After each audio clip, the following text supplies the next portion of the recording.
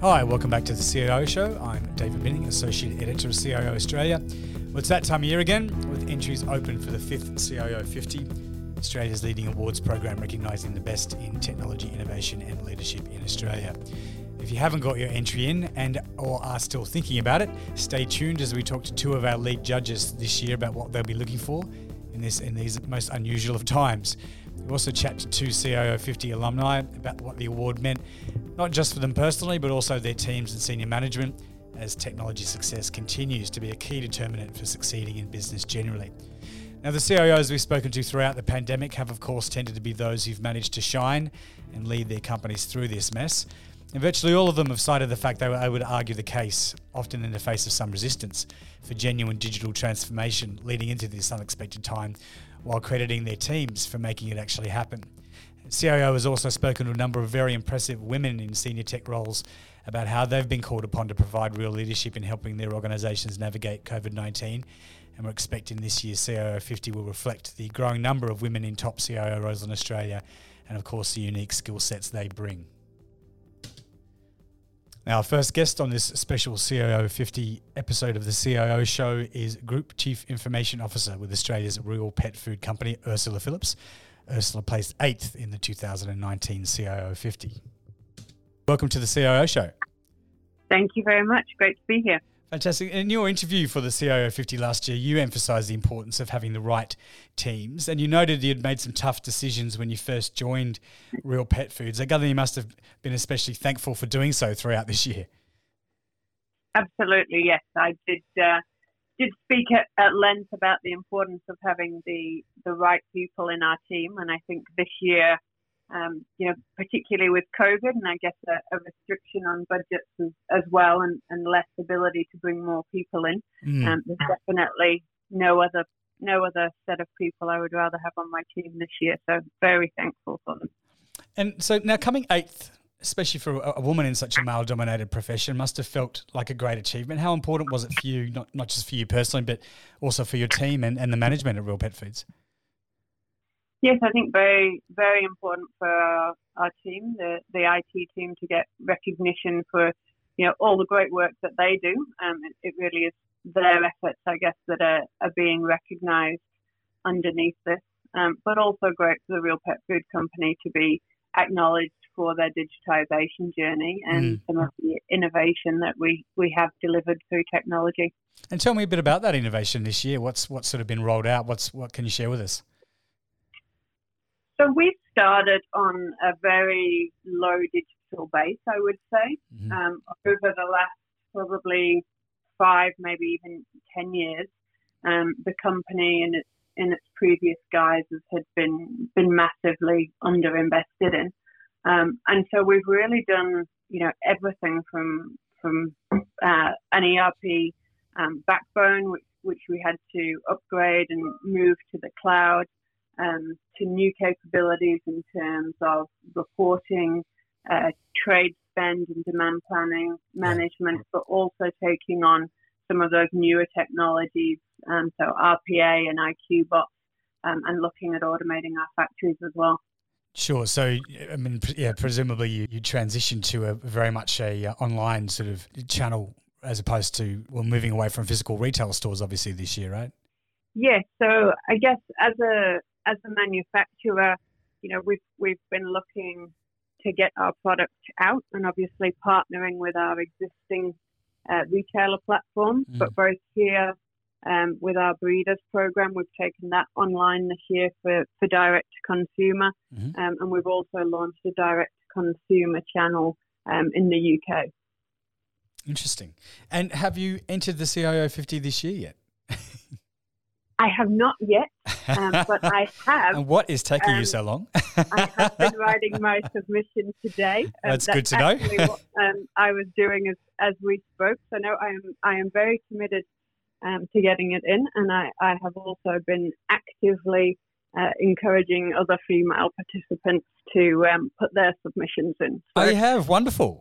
I have. Byron did share with me that we only had 15% of nominations were female in 2019. So that's obviously not going to get us to 50% representation. So my International Women's Day pledge this year was to ask female CIOs three times this year to put in their submission. So I'm on two, and I've got one more ask to put in before the closing date next week. Well, fantastic. Well, good luck, and thank you very much for your advocacy efforts and for joining us on the CIO Show. We hope to have you back on again sometime soon. Thanks, Ursula. Thanks, David.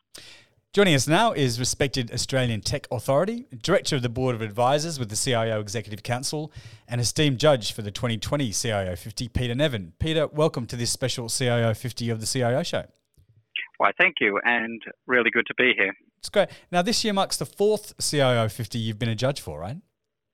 Yes, that's right. I've had the opportunity to judge 4 years in Australia, and also opportunity to look at New Zealand, which I think I've done for 2 years, and Asia. So I've got the ability to actually compare countries as well, which is a lot of fun. Oh, that's interesting. Well, it'll be interesting to see how we rank at the end of the awards later on in the year. Now, why should people enter this CIO50 this year, in your view? Well, I think what it produces is a number of things. I mean, first of all, there's the element of what it does for the individual themselves and their career. But to an extent, that's probably a lesser component. For the actual organisation itself, clearly how IT stands within that organisation, and if the organisation considers itself to be a tech company, winning an award like this actually then raises the actual profile of the organisation. Yeah, and of course, so many organisations see themselves as tech companies these days, don't they? Absolutely, yeah. And importantly, inside the company itself, the way that you actually work with individuals, with your fellow executive staff, with other teams in the organisation, the way IT is perceived having an award, it obviously moves that up the chain a little bit. Yeah. And of course, there's a third element there, which is the actual team that you're working with. So the people that work with you, by having an award, it's not exclusively for the CIO, it's for the IT team as a whole and everybody associated with projects, etc. So it's a great pat on the back for those individuals. Oh, indeed. So give us the inside scoop on what you'll be looking for in judging this year's CIO50 then. The entries are broken into two areas. There is an entry, part of the entry looks at what you've done in terms of an innovation or a project-related event that has an outcome, and also a leadership component. So if I just talk to each one of those, the business side or the project one, the things I'm looking for there are what have been some of the outcomes. Now, we're going through a year which is a little atypical, in fact, very atypical to anything we've gone through before, clearly. So I would imagine a lot of the entries in this year may not have massive projects that have actually been delivered or leading edge projects. I'd imagine a lot of those projects will be, I've kept the organisation going in a very difficult time. But what we're looking for is something that's beyond what you would normally do as a job. So my comment for someone putting that in would be, well, that would be a job. That's what you were supposed to do as a CIO. You were supposed to keep the company going. But was there something that was unique in that process that made it outstanding? So did you do that across a very, very large number of people? Did you do it in a complex environment where there were complex medical things involved, et cetera, et cetera? So what makes you outstanding in terms of being a CIO versus doing the job? Sure. And similarly, if you're delivering a project or an outcome, what some people don't do is what does the impact of that actually look like for the organisation? So they talk about the project, for example, hey, we moved everything to cloud, but what was the impact? What was the business impact? Did it reduce your costs? Did it increase the reliability? Did that build in well with what's just happened with COVID and allowed us to continue operations? So looking at KPIs, financial impacts, any sort of business outcome is really important. Sure. The other side of the application deals with leadership. Sure. So with that, what I'm looking for there is, again, what have you done that's outstanding as a leader? If you've got the title CIO, clearly you're a C-level individual, you're interacting with the executive team, but I'm looking how you've done that differently and with more depth. So how have you developed your team, your individuals around them, perhaps some individuals in the rest of the organisation. What have you contributed to their personal development? Yeah. What programs have you run? Sure. How have you implemented things like diversification Sure. within your group? So how have you actively done that? Mm-hmm. How do you deal with that on a day-to-day basis? What organisational changes have you made within the group, or have you implemented an organisation structure that proves and shows your leadership skills? Mm-hmm. Things like financial control, governance, Oh, of course, yeah. risk management, leadership by example. So I'm looking for those things, again, that are outstanding leadership things. Sure. And when I think back on some of the best applications I've seen across various countries, it's people can rattle off a list of, here are my 20 things that I have done as a leader. It's not that I've just sat with the executive team and been part of that team. Sure. So those sorts of things. So, I mean, of course, being a great CIO doesn't guarantee that you're going to make it into the CIO 50. You need to get your application right. So what are some of the common mistakes people make with their entries, in your view? They fall into two categories, really. One, and particularly, and I won't mention which country, but not so much Australia, fantastic business growth. They'll talk about how massive business growth has been achieved, and maybe even relate that to some IT. But what I'm not seeing is what was their role in relation to that. Sure. Did they develop the strategy? Did they manage the IT? Did they manage the project? Hard to see. And if all I've got there is the third-party component, which is all this good stuff happened, but I didn't make it happen, well, I'm not necessarily going to contribute that to the individual. Oh, of course, yeah. And the other side of it is, and I mentioned this a little bit earlier, is the IT component. So many CIOs will talk about fabulous things that they have achieved in IT. And again, a good example of that is I moved the entire environment to a cloud-based environment. But it doesn't talk about how that affected the business. So what was the business outcome? And I think this is what differentiates perhaps a good CIO to a CIO or an IT manager. It's talking in business terms and business outcomes and KPIs. So again, it's looking at that output, outcome, impact, etc. Well, very, very useful advice. So Peter, thanks so much for joining us, and thanks again, of course, for being a judge on the CIO 50 for this your fourth year in a row. And we look forward to seeing the results later on in the year. Thank you. Not at all. Thank you very much for your time. Next up, we have Mari Johnson, who's Managing Director and Chief Digital Officer with the Centre for Digital Business. Mari is one of Australia's most influential women in technology and business, and is an authority on many important topics, including the real-world applications of artificial intelligence. In particular, she's the brains behind Nadia, the AI-driven avatar developed for the National Disability Insurance Scheme. Mari, welcome back to the CIO Show. David, thank you so much for having me today. Now, this is your second year judging the CIO 50. You're also judging 2016. Now, that seems a long time ago now, doesn't it? It seems like a long time ago. 4 years. Yeah. And this year, think about what can happen in 4 years. This year feels like 40 on its own, doesn't it? So, as a judge this year, what's your advice to CIOs who are thinking about entering the CIO 50? First up, I would say enter. Don't put it off, and not only enter for yourself, but encourage others to enter or nominate someone, and nominate someone to enter. Yeah. Very, very important. Just do it. I know it's so busy, particularly with COVID, but there's never been a more important time to consider your own career path and that of all your team and nominate. And in particular, nominate and encourage nominations from women, including women coming up in their career. Now, can you provide any hot tips as to what you and the other judges might be looking for this year? What a year to have an award process. So I think keep that in front of your mind, because this is really, for many people, a year of great challenge, personal challenge and professional challenge.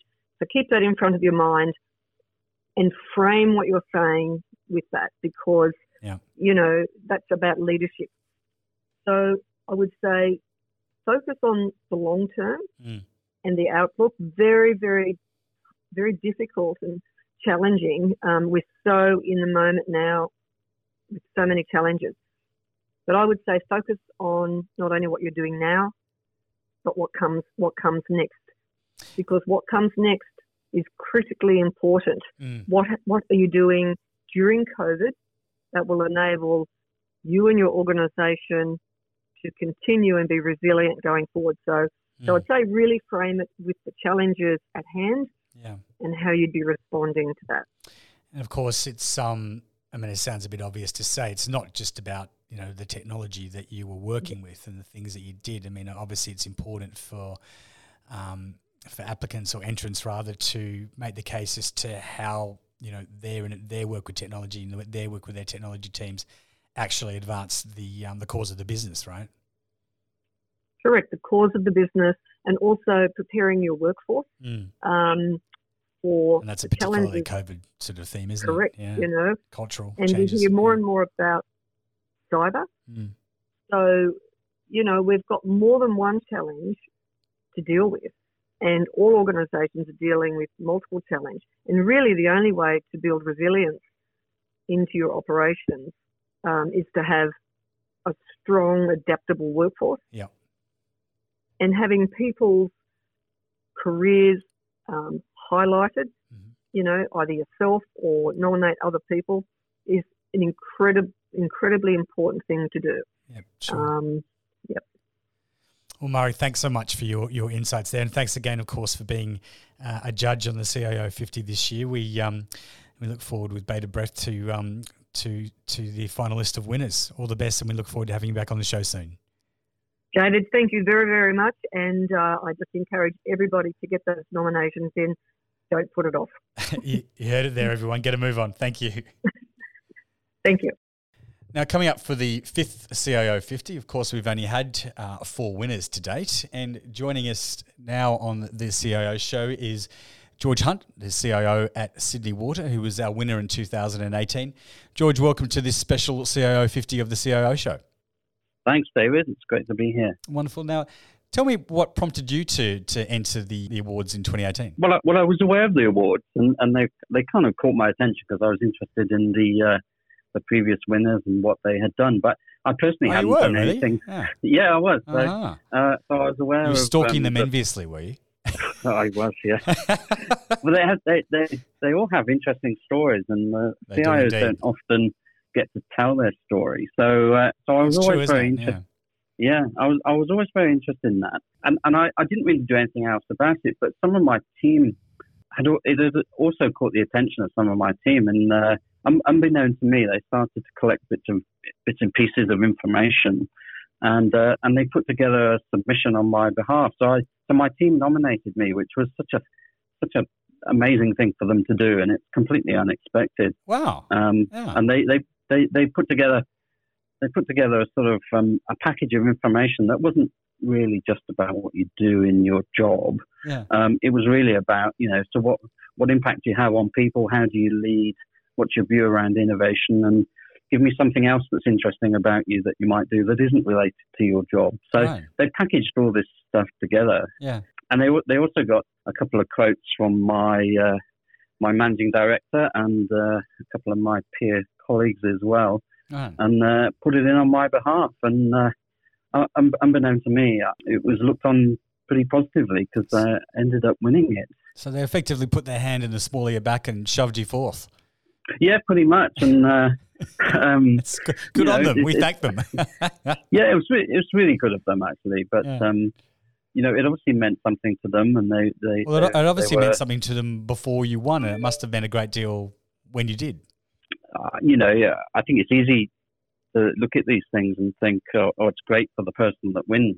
I can't really, I can't understate how important this was to the team and the effect it had on them. Mm. They were really pleased that the work that they'd been doing collectively had been acknowledged, because I was really just the name on the card. Yeah. But actually, this was a reflection of the team's efforts and the team's, the work that they'd been doing on behalf of customers, on behalf of each other and the organisation, the shareholders, government, etc., etc. So this had a huge impact on how they felt about that work, because it was it was proper recognition for their achievements. Sure. So talk me through, remind me and our audience about the work that you'd done in 2018, leading to your winning the number one spot.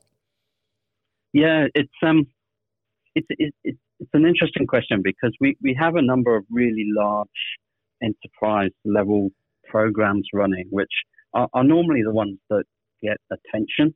Large ERP or large sort of SAP type implementation work. They're the big ticket items normally, but actually, the work that was put forward as the flagship project for this award was something called the Customer Hub. Yep. And this was a fusion of the side of the organization that looked after customers and the side of the organization that looked after the operational assets that we have that produce water, distribute water, manage wastewater and protect the environment, etc. Yeah. And this Customer Hub was the first time that we'd actually fused these two components together into a geospatial environment that could make a difference for how we supported customers in either in the time when they were experiencing a fault of some kind or a water outage of some kind or an environmental incident of some kind. We were able to put this technology together that provided a new set of tools for how we handled a fault like that. Yeah. And it dramatically changed the service that we provided to customers. And we monitor these things quite carefully, as you would well expect us to. And we were monitoring Net Promoter Score. We were monitoring other feedback and other sentiment scores.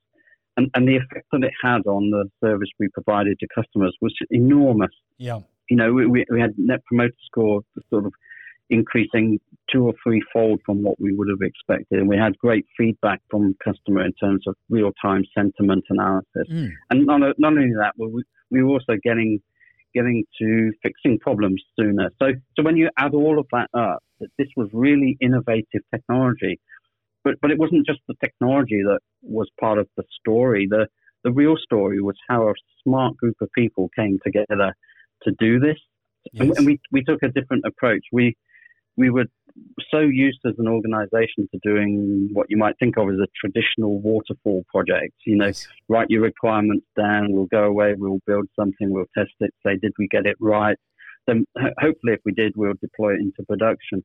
We took a very different approach here. We cherry-picked some really smart people from around the organization. Yeah. We gave, and from the digital group as well as from various business areas, we gave them a challenge and basically locked them in a room and said, come out when you've done something and got something good to show us. A bit like the Skunk Works initiatives of many years ago. Indeed. And that created a completely different, agile, kind of exciting environment where people were able to work together collaboratively across the organization. And we went live with iteration 25. So we started going into this iterative prototyping. We shared it with the whole organization at various points. And we went live at iteration 25. Wow. And it was a mature product, but it had instant impact. And I think it was a combination of all of those human as well as technology factors that probably caught the judge's attention at the time. Sure. I mean, it was obviously more than a little notable, the fact that you'd taken on this responsibility for operational technology within a major utility. I mean, and you sort of touched on that with what you were saying earlier, but, that's a pretty big deal. Yes, it was. I mean, following us taking this Customer Hub live, we also got recognition as a Digital Utility of the Year, and we also won a global award in London for this project. So beyond the CIO50 acknowledgement, it went past that as well into global recognition. Yeah. But in parallel to all of that, there was an ongoing fusion of what you might think of as traditional IT and operational technology, or OT as it's called. Yes. And the recognition that the team got through this award basically gave the board and the rest of the executive peer group confidence that actually we should fuse these two things together, because the opportunity that we would unlock by doing that would be enormous for customers, the citizens of Sydney, and the environment, and all the growth challenges that we have in a city like Sydney. So, the award was really a key to unlocking a whole range of opportunity for not only Sydney Water but my team and for customers. You've been in the role for a number of years. You're obviously one of our greatest technology imports, but I understand that you'll be leaving us soon and heading back to Old Bloody.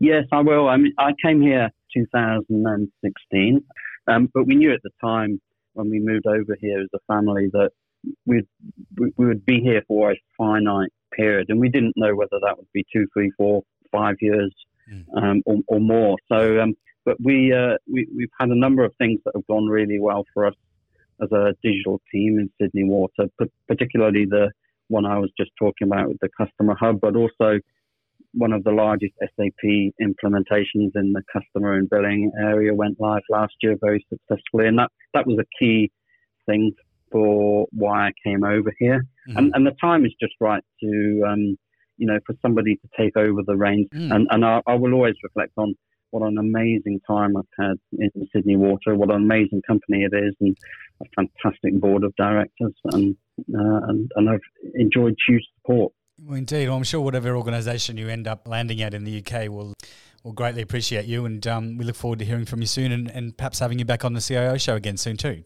Thanks for your time. Yeah, it'd be my pleasure. Well, thanks for joining us on this special CIO50 edition of the CIO Show. Obviously, the entries have been open for a couple of weeks and we'll be closing soon, so time to get a move on.